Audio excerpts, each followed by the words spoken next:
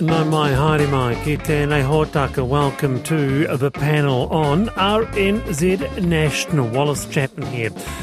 Incoming tropical cyclone Gabrielle, authorities say it could be worse than the last storm which battered Auckland with severe winds likely to down trees and cut power, gusts of up to 150 kilometres likely and 300 millimetres rain also possible early next week. So what we need to know, not just for Auckland but for many parts of the North Island, just after 4. A trial on some Auckland buses has found drivers falling asleep at the wheel and an undeniable risk of fatigue. Sounds dangerous? Well, it is. A professor in fatigue management joins us. Also today, the system to determine building safety regarding seismic issues is unclear and needs to be cleared up. We explain all. And the world's largest movie chain is to make middle-class seats more expensive. Some have called for a boycott and are outraged, saying, hey, that's a class system. How do you feel about that? Would you pay more for the seats in the middle of a cinema? And simply reading for pleasure has not been a priority in our school curriculum, say researchers. We talk about that today. What was a book that as a young person really captivated you, that you just could not put down? If you can recall, I'll start. Elephant Adventure by Willard Price. That's mine. What's yours? Text me 2101. You can email the panel at rnz.co.nz. With me today, Andrew Hoggard, Federated Farmers President, at least for the next 4 months. Andrew, welcome. Good afternoon. Just over 4 months. How do you feel? Oh, yeah. I guess looking for a new challenge, whether that's just going back to farming full time or what, I don't know. But yeah, put in a few years doing this, so it'll be good for a change. Oh, well, good to have you on. Also today, Ali Jones from Red PR in Ōtautahi, Christchurch. Ali, kia ora, good to have you here. Kia ora, thanks, Wallace. All right, well, let's have a glimpse into the future. What if you could charge your home from your car? Plug it in, power the house, morning to evening. It's called two-way charging. It's very rare here. In fact, our next guest has a two-way EV charger, and so far it is the only one to be installed into a New Zealand home. It's part of a trial by Octopus Energy NZ. Now, as an aside, they are not selling this technology. But with us is Dave Charlton, the Octopus Energy Head of New Energy Solutions. Kia ora, Dave. Can you hear me? I can, Wallace, yes. So you have one, and as I understand it, during summer, everything, your hot water, showers, dishwasher, fridge, etc., all coming from your EV in the garage. Yes, that's right. During certainly the most expensive times of the day, during our peak electricity times, we can run our whole house directly off the energy stored in our EV. So tell us how this works. Basically, this tech lets you turn your electric vehicle into what, a mobile battery? It does indeed, yes. So we've already got home batteries, like the likes of the Tesla Powerwall, whereas this technology means we can make use of all those batteries that are potentially sat in people's driveways, not doing anything for most of the time. It's quite an extraordinary technology. So so far, Dave, you're the only house that has this. This particular one, yes. It is, to our knowledge, the only one in an actual home. There's a couple in some test warehouses, but we like to try and put the customer first and just make sure that all these new technologies are actually going to work in real life scenarios. Well, for the techies amongst us, pretty exciting. I don't know about you, Ali, if this really excites you, or at least a bit of a glimpse into the future, the fact that you could drive your car in and, hey, away you go. Plug your car into your house. I think it's fantastic. I think anything that takes advantage of renewable energy is to be applauded and encouraged, and I don't think we do it enough. We're about to start building a new house after a failed EQC repair, and we are putting solar in. And to see that you don't have to put solar in and that you could use a vehicle to do this, I think it's fantastic. It's got to be encouraged. How do we get more people, in a position to be able to do this? So I think the first step is to make sure that this technology can work in a Kiwi home and with our energy system. So that's what we're trialling at the moment. The technology is still in its infancy, right. and we're probably not going to see it readily available for another year or two. Okay, nonetheless, starting to happen. What about you, Andrew? Can you see you, roll the electric ute up to the cow shed, plug the ute in, and all the lights, everything on the cow shed, just run off the ute? Probably a little more power than what the ute might provide would be required. Right. We've actually got a diesel generator up there for when we lose power, and it's quite a big one. But look, definitely in terms of like what we're about to experience up in North Island, where you could have power outages, having the ability to be able to use stored energy would be particularly useful in the aftermath of adverse events or during them.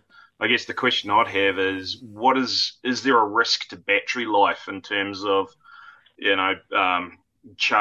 lots and lots of charging and discharging to power up the house? Would it reduce your battery life on that EV? Yes, and that's one of the big questions, isn't it? Reduce the life of it all. Dave? Yes, Andrew, that is certainly probably the most important question. And it's a big part of the trial that we're doing to track to see what the effects are.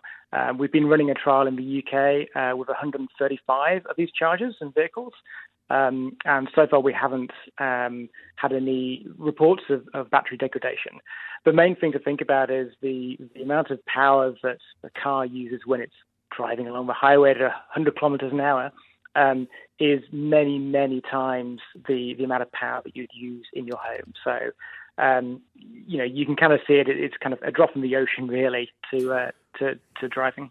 Okay. Now, I think that Ali put her finger on it. This is actually, the big issue here is about stored energy, isn't it? And the fact is that's the way that we sort of want to be going, if possible, into the future, the fact that you're able to store pretty significant amounts of energy over time. Yeah, exactly. It means we can charge up the vehicles, charge up the batteries overnight when there's not as much demand on the grid and we're using more renewables, and then we can pull the power back out if the vehicle's not being used when we need it the most. So there's cold winter evenings when we're having to rely on kind of peaking gas power plants to fill in the gaps. In the future, we will be able to use battery storage to fill those gaps and get us closer to being 100% renewable. Very good. Finally there, Dave, there's got to be a catch, of course, and the catch would be what? The cost? How much would it be? Or how much is it now? As I said, they're not really available widespread. At the moment, I think if you could get one, it would be it wouldn't really stack up at the moment. But it's the same technology that's used in solar installs, so the inverters that you'd have in your home.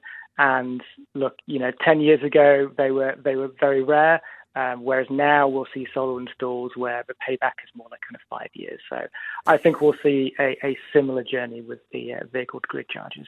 Good on you, Dave. Thanks for being with us. That's Dave Charlton there from Octopus Energy. He is talking about two-way EV chargers. His is the only one in Aotearoa, I do believe, but they could well be a thing of the future. Watch this space, I guess, in about 8 to 10 years, and you'll be charging your home with your battery. Run off our feet with some wonderful books that you read as a young person. Tom Sawyer, I recall, says someone, I was hugely disappointed when the story ended. I wanted more. Wallace, teenage novel series, Sweet Valley High. And Donna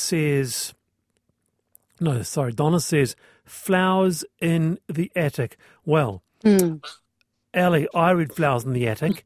I couldn't put it down as a 10-year-old, but tell you what, bloody scary.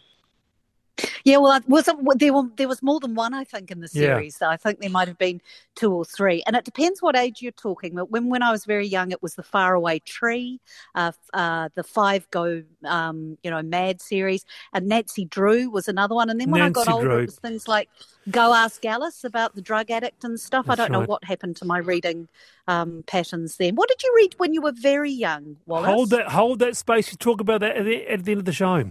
Okay. I want to hear what Andrew was reading too when he was 8 years old as well. Should be very interesting. All right, time for I've Been Thinking. Andrew Hoggard, why don't you start?